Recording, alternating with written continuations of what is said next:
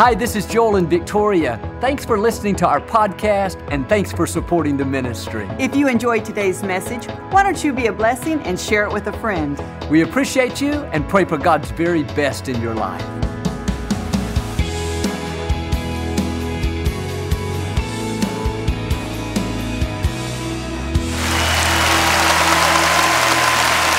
Well, God bless you. It's a joy to come into your homes. We love you, and we know God has great things in store. And if you're ever in our area, please stop by and be a part of one of our services. I promise you, we'll make you feel right at home. But thanks so much for tuning in. Thank you again for coming out. I'd like to start with something funny.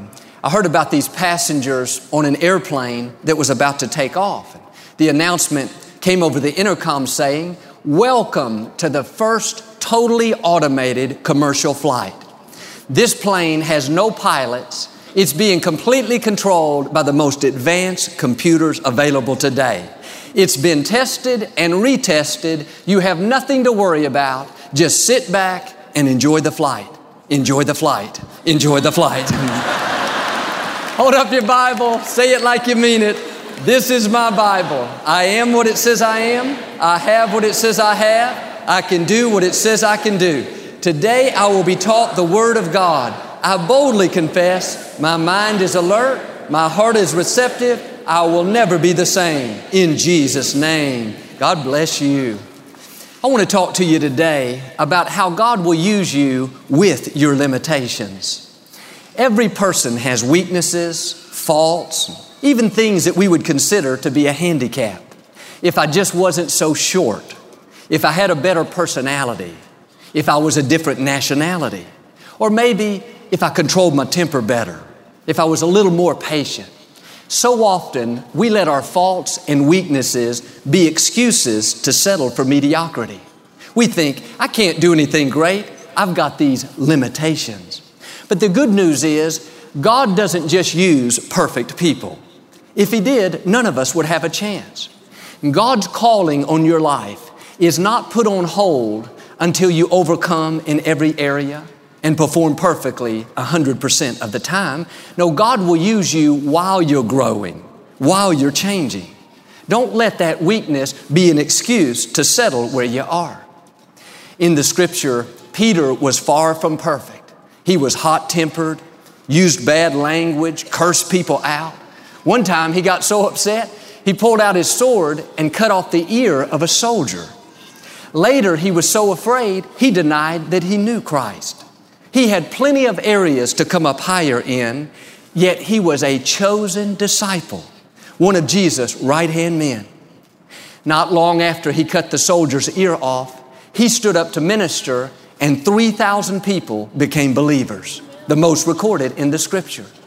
You would think God would use somebody more polished, more disciplined, more mature. No, God doesn't just use people that have it all together. God is a God of hearts. He looks on the inside.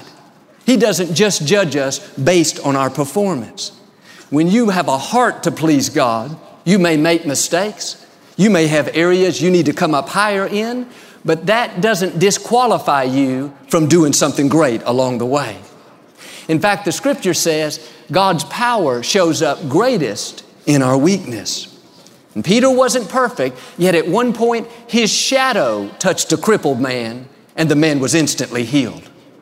If God can use him in such a great way, with his weaknesses, his shortcomings, surely God can use you and me. I've learned some weaknesses God will never remove. If He did, we wouldn't need Him. So if you're waiting to feel good about yourself until you overcome in every area and perform perfectly 100% of the time, you're going to be waiting your whole life. You have to give yourself permission to have some flaws. You'll never be happy if you don't give yourself the right to have some weaknesses. And I'm not saying that we should take the easy way out and just accept things. No, we should always be growing, improving, striving to do better. But in the meantime, we should not beat ourselves up because we haven't arrived. There will always be some area that God's dealing with you in about coming up higher. The Scripture says we are God's workmanship. It indicates it's an ongoing process. And just because we haven't arrived doesn't mean we're supposed to sit on the sidelines until we get it all together. God wants to use us with our limitations. And all through the Scripture, we see people just like Peter. They didn't have it all together. They made mistakes. They weren't perfect. They had handicaps, yet God used them to do amazing things. Jacob was a cheater. David had an affair. Noah got drunk. Paul was a murderer. Jonah ran from God. Gideon was insecure. Miriam was a gossip. Mary was a worrier. Thomas was a doubter. Sarah was impatient. Elijah was moody.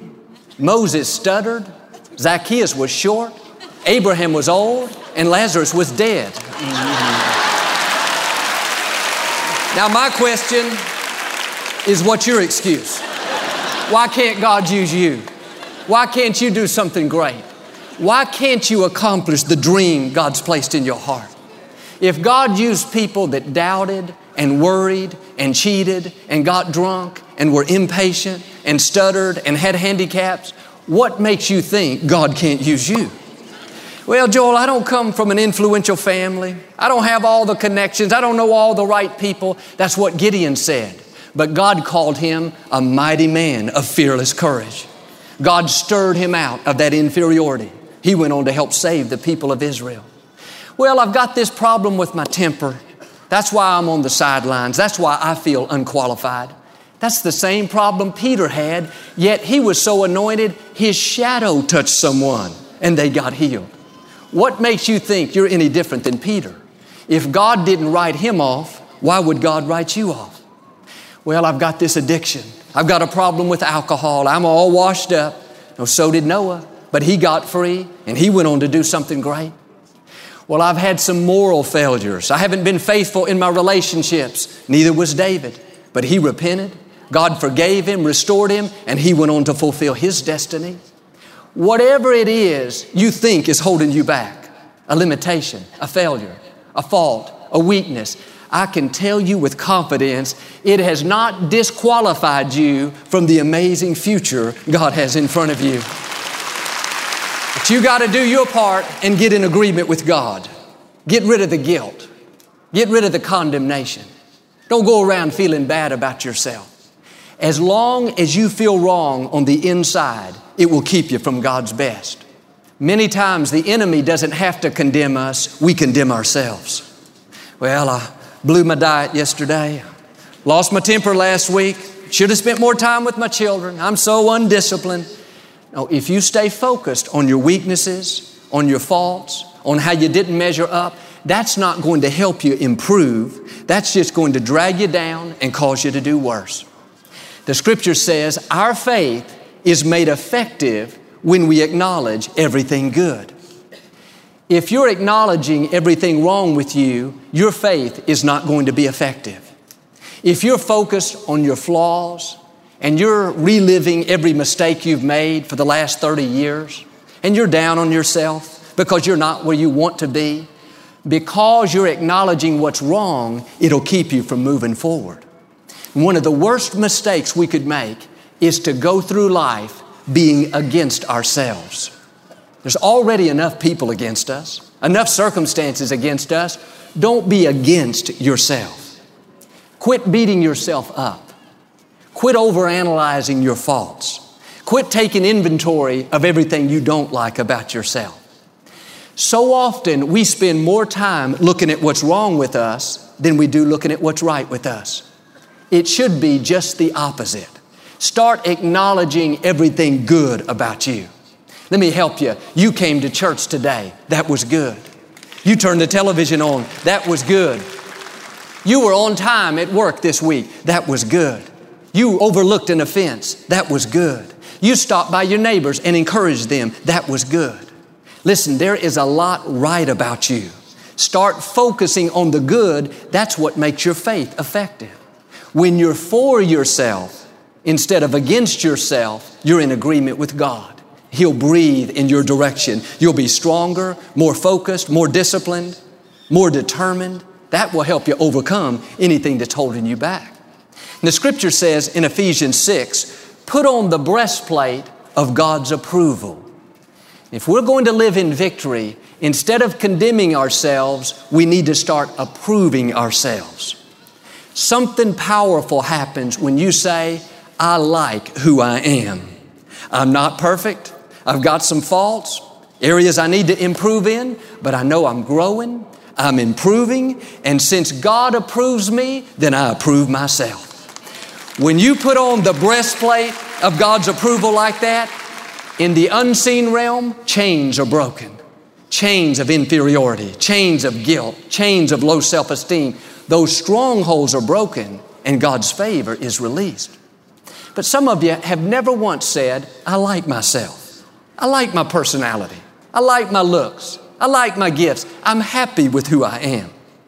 Well, Joel, that's kind of far out. I'm not going to say I like myself. No, if you don't like yourself, then other people are not going to like you.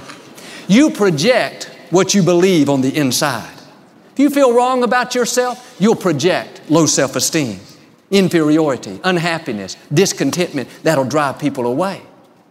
If you don't respect yourself, other people will not respect you. I'm not saying to go around high-minded, but I am saying not to go around inferior, like a weak worm of the dust. I can't do anything right. I got so much wrong with me. I wish I was like those people. No, those people that you think have it all together, they don't have it all together. Nobody does. They've just learned this principle to not beat themselves up while they're in the process of changing. Our attitude should be, I'm no better than anybody else, but I'm no worse than anybody else. I'm a child of the Most High God, approved, accepted, redeemed, forgiven. Listen, there's something special about you. Don't go around feeling wrong on the inside, acknowledging every mistake, every flaw, every weakness, every imperfection. Sure, you may have areas you need to improve in. We all do. You may not be where you want to be, but you're not where you used to be. Put your shoulders back. Hold your head up high. God calls you a masterpiece. Now be proud of who God made you to be. I saw a story about this man and his small son. They were out taking a walk through the mountains, and at one point the little boy slipped and slid about 30 feet down the mountainside, and he was able to grab onto a tree branch. He screamed out, "Help me!" This voice boomed back, "Help me!" He looked around, kind of confused. He said, "Who are you?" The voice boomed back, "Who are you?" He got aggravated. He said, "You're a fool." The voice boomed back, "You're a fool." He said, "You're a coward." It shouted back, "You're a coward." About that time, his father got down there, and the little boy looked at him and said, "Dad, who is that?" The dad kind of laughed and he said, "Son, that's called an echo, but really it's called life." He said, "Son, let me show you something." The dad shouted out, "You're a winner." It shouted back, "You're a winner." He shouted out, "You've got what it takes." It boomed back, "You've got what it takes. You're going to make it." It came back, "You're going to make it." He said, "Son, that's how it is in life. Whatever you send out always comes back to you." Let me ask you, what are you sending out about yourself? "Well, I'm clumsy. I can't do anything right. Nobody wants to be around me. I got all these faults." No, start sending out, "I'm approved. I'm accepted. I'm talented. I'm creative. I'm a masterpiece." What you send out will come back. And some of you would go to a new level if you would just start accepting and approving yourself. God made you like you are on purpose.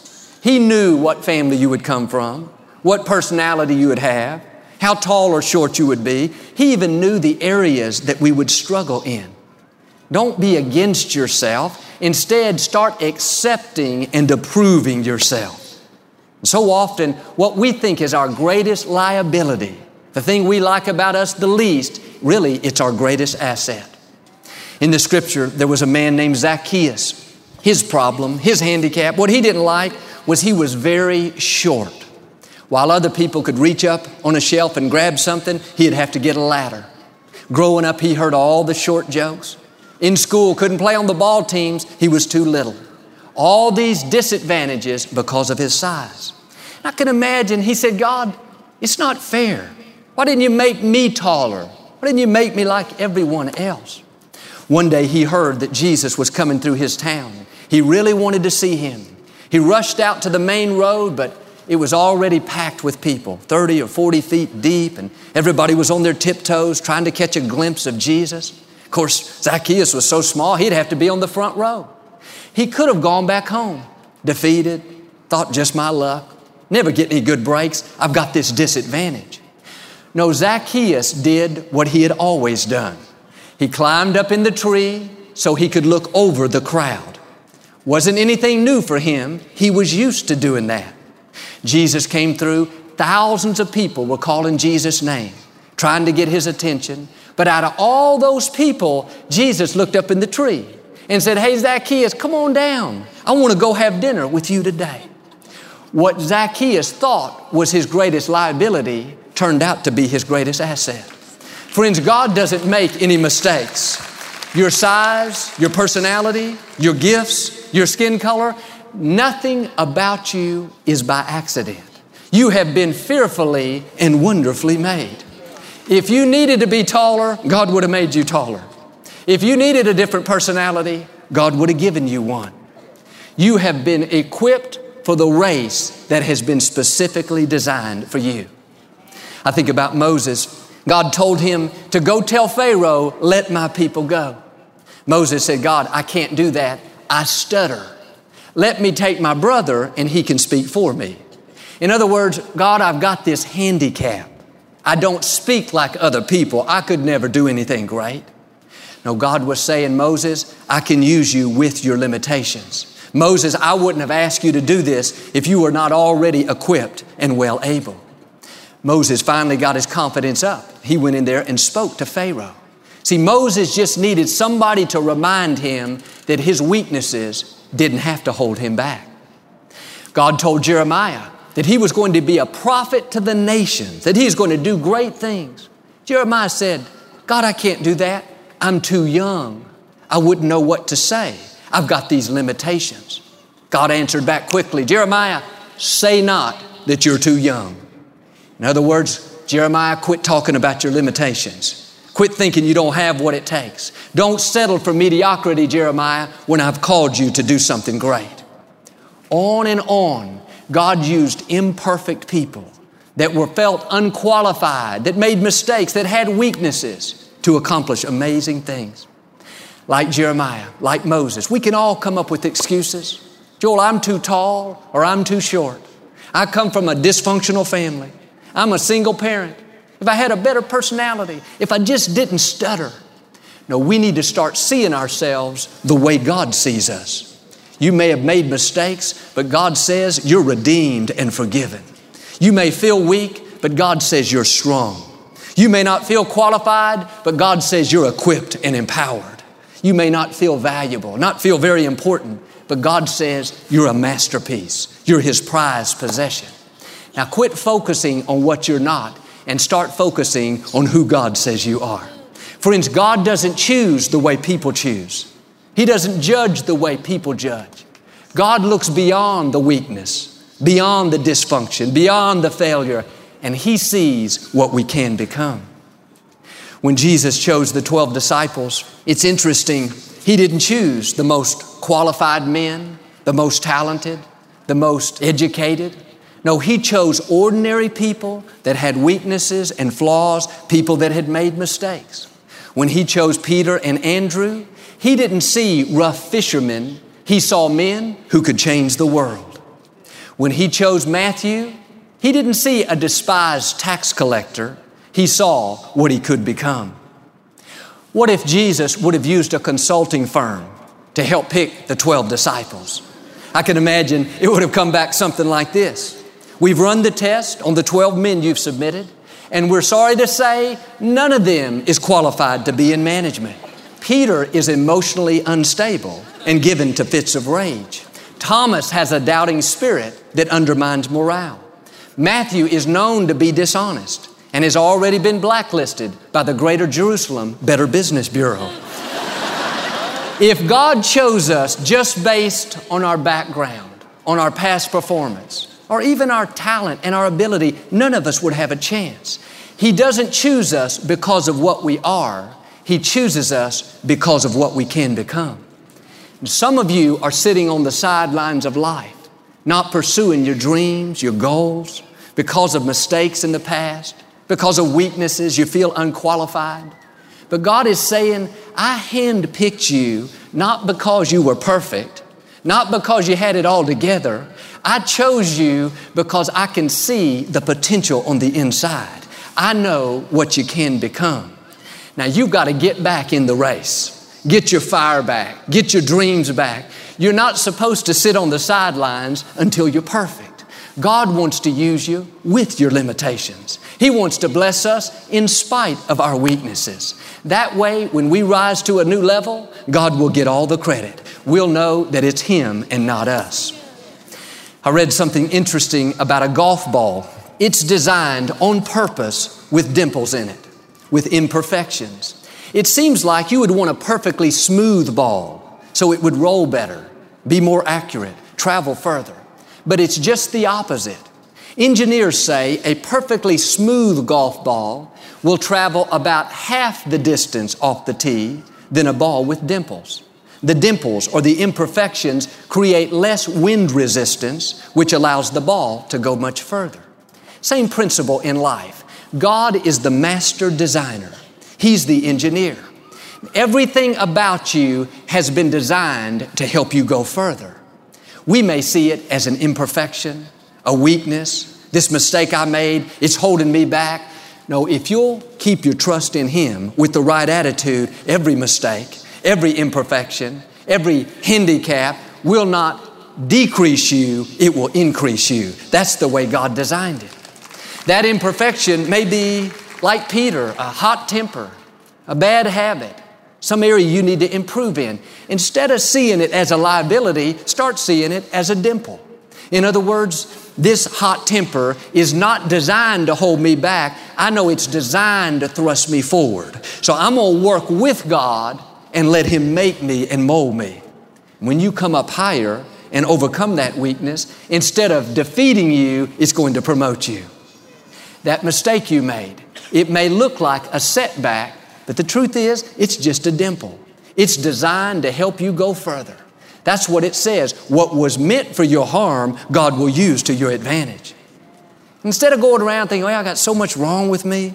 I don't know why I'm like this. No, our attitude should be, I've just got a bunch of dimples. That means I'm going to travel further. It's not working against me, it's working for me. This article stated, the apparent flaw in the golf ball causes it to go further. We all have things that we think are apparent flaws. If I was taller, if I had a better personality, if I was more outgoing. No, what we think are apparent flaws have been put there on purpose so that we can increase. You have been specifically designed by the Creator of the universe to reach your highest potential.